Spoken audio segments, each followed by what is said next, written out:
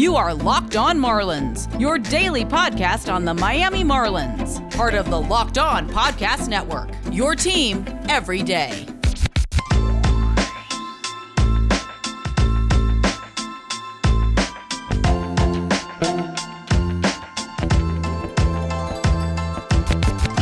This is the Locked On Marlins podcast, your go-to podcast on all things Miami Marlins. As always, I'm your host, Aram Layton. I'm a longtime Marlins writer, as well as the founder of JustBaseball.com. And in today's episode, it is June 30th, and yesterday we had a trade. The first trade of this Marlins season, or at least substantial trade of the season. I want to preface, though, as Corey Dickerson heads to Toronto with Adam Cimber, Joe Panik coming over to Miami, as well as a prospect, I want to preface that this is not selling. The Marlins very well may sell, and that is something that will happen if they struggle over the next couple weeks. But that is not what this is. This is the Marlins knowing, one, that they need to win now. They've acknowledged it. Miguel Rojas has acknowledged it. Don Mattingly has acknowledged it. If they do not win when it gets close to the deadline, which is just in about 3.5 weeks at this point where you're going to have to decide if you're going to buy or sell, then they will sell. So they know that their backs are against the wall. There's still no timeline on Corey Dickerson's return, so he wouldn't be able to help them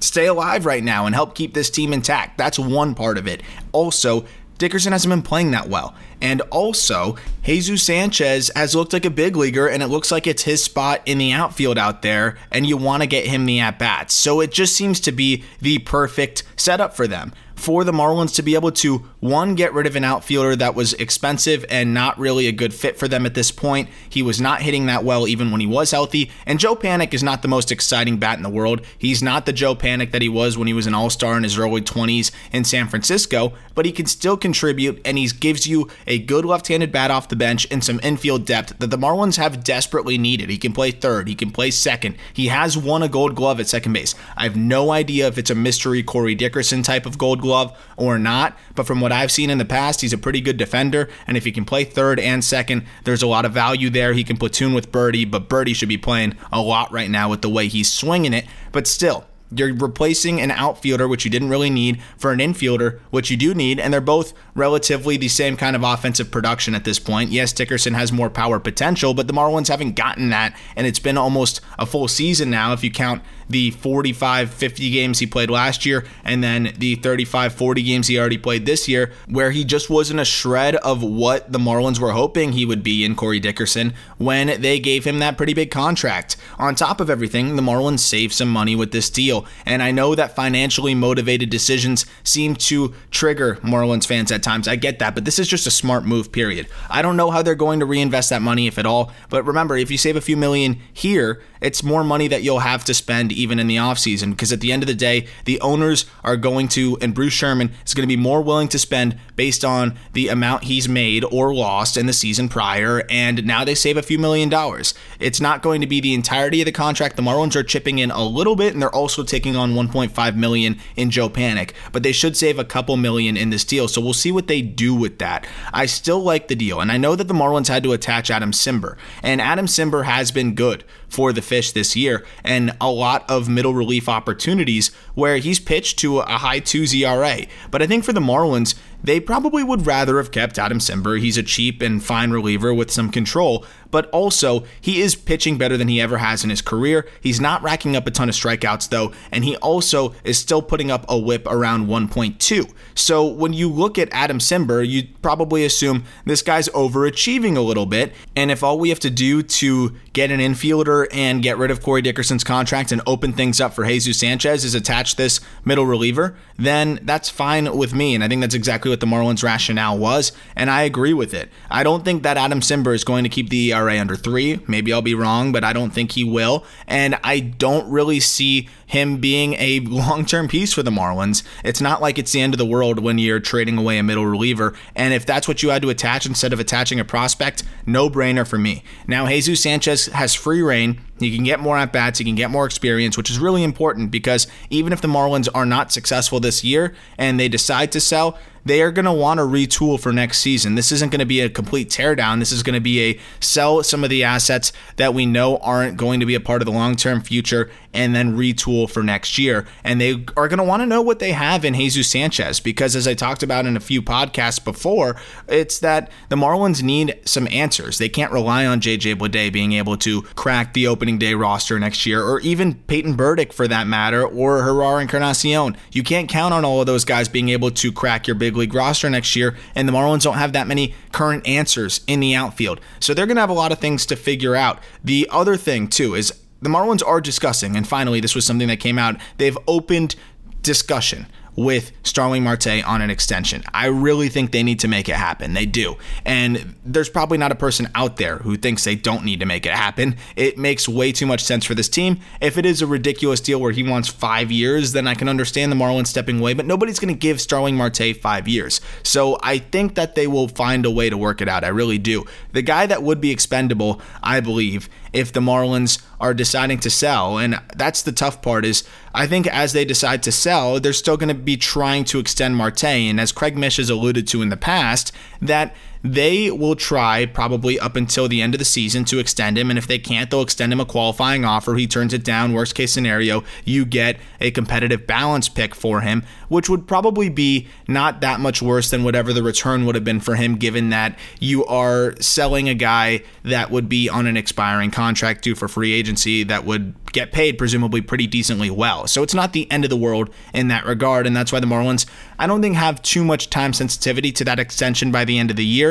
The guy that would probably get dealt is Jesus Aguilar, because Lewin Diaz continues to impress me a lot, and I've loved everything we've seen. He shouldn't have been in the big leagues getting sporadic at-bats, but when he did get those sporadic at-bats, I thought he looked really good. Jesus Aguilar has been really productive this year, and he's not that expensive, and if the Marlins do sell, I expect him to be one of those first guys that goes outside of the relievers like Yimi Garcia, Anthony Bass, who will probably not get you much of a return and is also under contract next year. So if they can get out from that deal, that would be kind of nice for them and give them a little bit more flexibility. There's going to be some interesting decisions that they have to make. But with Joe Panik and how he fits in, he's a left-handed bat off the bench, which the Marlins needed, because enough of going to Magneuris Sierra in a situation where you need to drive in runs, right? At least Joe Panik has the ability to leave the yard. He doesn't do it a lot, but he does have the ability to leave the yard. And his numbers are weird this year. He had a really, really good start to his season where he was red hot.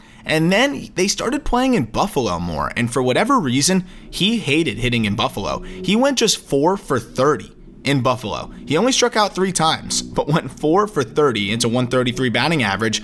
Everywhere other than that, the OPS would be above 700 if you eliminate the 4 for 30 that he put up at Salem Field. What's interesting is Willy Adames, and I don't think he's going to have a Willy Adames type of explosion. I'm not saying that, but it is interesting that some players really hate hitting at certain parks. Willy Adames was dreadful at Tropicana Field. Dreadful and great everywhere else. And what happens? He gets traded, he goes somewhere else, and he actually hit pretty well. I don't think that it's going to be an explosion from Panik, but I think the Marlins could get a level of production that the Mets got from Joe Panik just last year, where Panik was able to put up a 733 OPS. I think it was something around those lines, and he was pretty consistent. It was 738, and was able to play a little bit all over the diamond, doesn't strike out a lot, and puts the ball in play. And there's some value to that for the Marlins, and to get a left-handed bat that can do that is solid. And I'm glad that the Marlins are able to bring somebody in here that's a World Series champion, that is at least good for the clubhouse, a veteran, 30 years old, and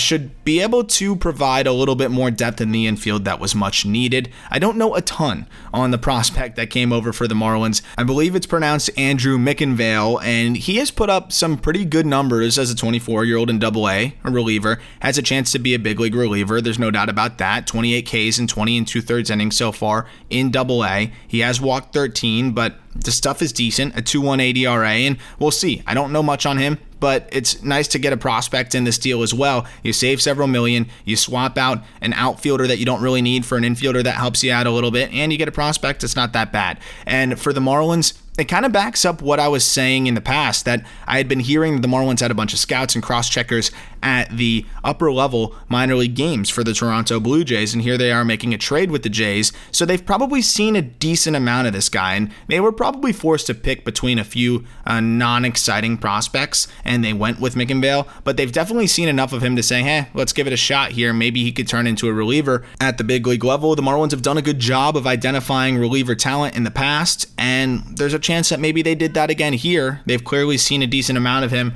given that they've been scouting a lot of Blue Jays ball games through the upper levels of the minor leagues. So that is going to be interesting to watch and see where he slides in there for the Fish. And it seems like the Marlins and the Blue Jays just have a good dialogue here of they are comfortable making trades with each other. And something worth watching is that the Blue Jays have four young catchers.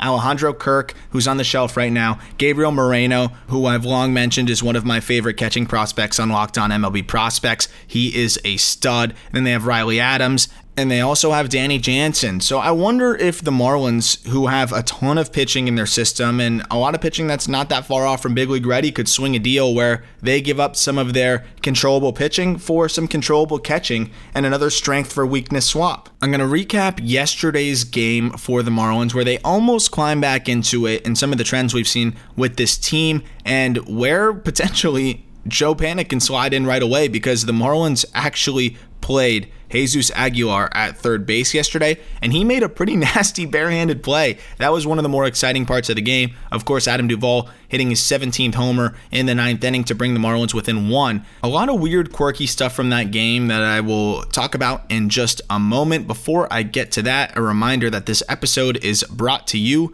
by Spotify Green Room. Spotify Green Room is the first social audio platform made for sports fans. The app is free to download, and once you're in, you can talk with me, other fans, athletes, and insiders in real time about your favorite team or sport. Green Room is the perfect place to start or join conversations about the league, and you'll find fans just like you on Green Room for watch parties, debates, post-game breakdowns, and of course, reacting to the big news and rumors. Go download the free Green Room app now, currently available on all iOS devices, and be sure to create a profile, link your Twitter, and join the MLB group for the latest league updates. Green Room, changing the way we talk about sports. Also brought to you by our dear friends at Built Bar, who have 9 delicious flavors plus the occasional limited time flavor. You got coconut, coconut almond, cherry, raspberry, mint brownie, peanut butter brownie, double chocolate, salted caramel. There's something for everyone. And best of all, they're low in calories, low in fat, low in sugar, low in carbs, high in protein.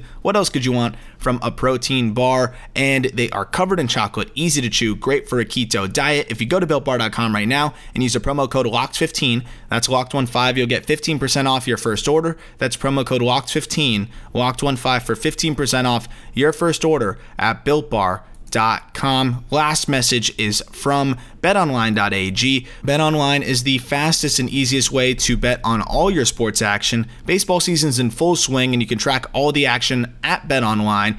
Get all the latest news, odds, and info for all your sporting needs, including MLB, NBA, NHL, and all of your UFC and MMA action. Before next pitch, head over to BetOnline on your laptop or mobile device to check out all of the great sporting news and sign up for bonuses and contest information. If you use the promo code LOCKEDON, that's one word, locked on, you'll get a 50% welcome bonus on your first deposit. All you have to do is use that promo code locked on for a 50% welcome bonus on your first deposit. BetOnline, your online sportsbook experts. So yesterday's game was weird. Definitely weird. It was one of those ball games where the Marlins didn't play that poorly, but they went 7 innings of not scoring a run, so that's not great. But then they score 3 in the last 2 innings and lose 4-3. The other wild thing is they actually out-hit the Phillies.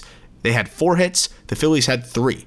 So the Phillies scored 4 runs on 3 hits, thanks to a Rhys Hoskins home run, thanks to 4 walks by Trevor Rogers, and then 2 more walks from Anthony Bender. It was the first outing from Bender where he looked human. He gave up his first 2 earned runs of his season and of his major league career. So you can't really get upset when Anthony Bender finally becomes a human being. You know, it had to happen at some point. He wasn't going to have a 0 ERA forever, or else, you know, he'd be the greatest of all time by a large margin. It had to happen at some point. It's unfortunate that it happened in a game where the Marlins ended up climbing back with 3 runs, but you can always play that game in your head. Would the Phillies have gone to the same guys if it was not as close of a game. If Brogdon didn't give up a run, would Brogdon have even been the guy that came in if it wasn't a 3-4 run game at that point? There's so many moving parts to that, but at least the Marlins were able to come across and score in that late part of the ball game. The bad part about things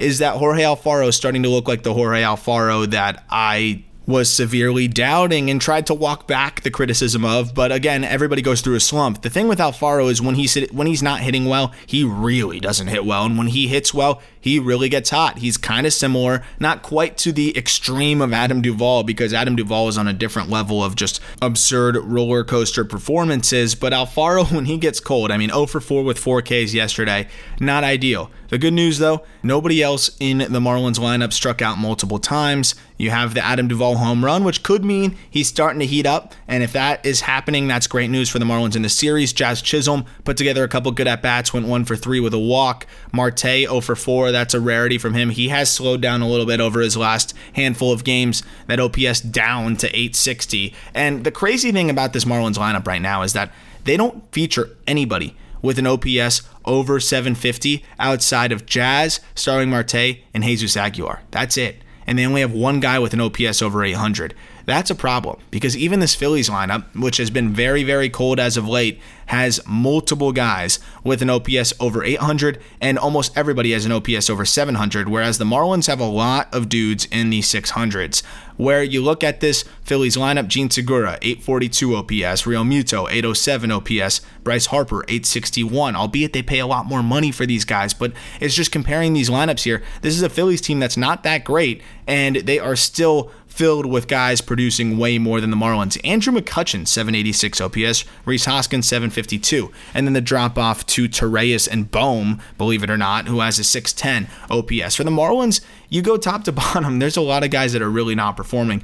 Luis Marte also, that's a reason why I think the Joe Panik move is great. Luis Marte had a 452 OPS at the end of this ball game. Joe Panik is going to be better than that, and there's no doubt about that. And you also go and pinch hit Magneuris Sierra, who's not good either. So for the Marlins, it's just a instant upgrade, whether it's as a pinch hitter over Magneuris Sierra or whether it is a starter in the infield that will be better than Luis Marte or Devin Marrero. Those are the good things about this. The Marlins have to create more opportunities than 4 times with runners in scoring position, and they went 0 for 4. So you're not going to win very many games like that. Trevor Rogers was still solid, still struck out 9 and 5 2/3, but he was not the typical Trevor Rogers that we see. Walking 4 is more so some of the struggles he had earlier in the year, but he did only surrender 2 hits, and one of them was the home run on not a bad pitch to Rhys Hoskins, just hung up there a little bit too long. Another good development, though, all of a sudden, is that Zach Pop is starting to settle in again. He's starting to look more like the guy he was looking like earlier in the season. He went through a rough patch, and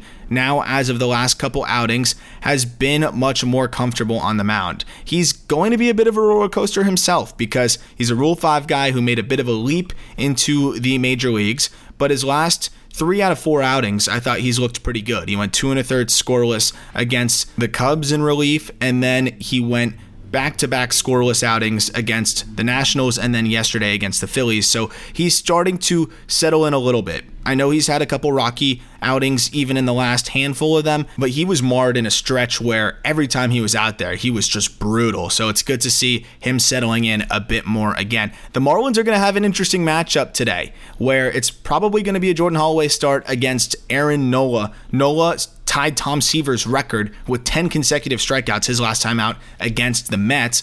Another offensive challenge for the Marlins. But Holloway, I've liked what we saw from him in the rehab starts in the minor leagues. I liked what we were seeing from him before he got hurt. He's definitely made some major strides this year, and the fact that the Marlins can even run him out there as a starter is a far cry from where he was even a year ago. So we'll see. I'm always excited when he's on the mound because we know his potential, and we'll see if he's able to mix things up enough, and if the Marlins are able to get to Aaron Nola at all. It's going to be a challenging one for them, but we'll see. I mean, they rested most of their bullpen arms yesterday. Yes, Bender went, and Bass is not one of your go-to guys anymore. So you'll have Curtis, you'll have Floro, you'll have Detweiler, you'll have Yimmy. All of those guys will be available, so it should be all hands on deck today, and hopefully the Marlins bullpen can hold up their end of the bargain. And even if the Marlins cannot get to Aaron Nola, which may be tough, it's going to be important for them to get him out of the ballgame, make him work, make him throw pitches, because that Phillies bullpen is still terrible. We saw that yesterday. Vince Velasquez somehow has been disgusting against the Marlins in the last 2 outings. I almost forgot to mention that. What is up with Vince Velasquez carving up the Marlins over his last 2 outings, where before that he had given up 30 runs almost in his last handful of starts against the Marlins? He went 7 innings, 2 hits, no runs, 7 Ks. That curveball was working for him. Then his ERA is down to 4.22. Maybe he's reinvented himself a little bit. He definitely looks like a different arm. So the Marlins couldn't get to him. He goes 7, and they still almost got to that bullpen. So imagine if they can get Nola out of there an inning or 2 earlier and put more pressure on that bullpen. That would be ideal. Alvarado's probably going to be unavailable today as well, so that's not a great bullpen. Alvarado, though he's been inconsistent, is probably still one of their better arms, and now they really just need to focus on getting Nola out of that game as soon as possible, whether it is by hitting him or just making him work. And that should be the focus for this team. We'll see if they're able to do that. We'll see if Holloway's able to put up some zeros. As always, thank you for listening. We will have a recap on today's game as well as some discussion on the games ahead. The Marlins really need to take this one and then potentially the rubber match in this series, because things could get out of hand pretty quickly. We know they got to win. It's do or die July for the Fish, and we'll see if they can get things going here and transfer some of that momentum from late in yesterday's ball game into today's game. Thanks for listening. Look forward to talking Marlins baseball with you tomorrow.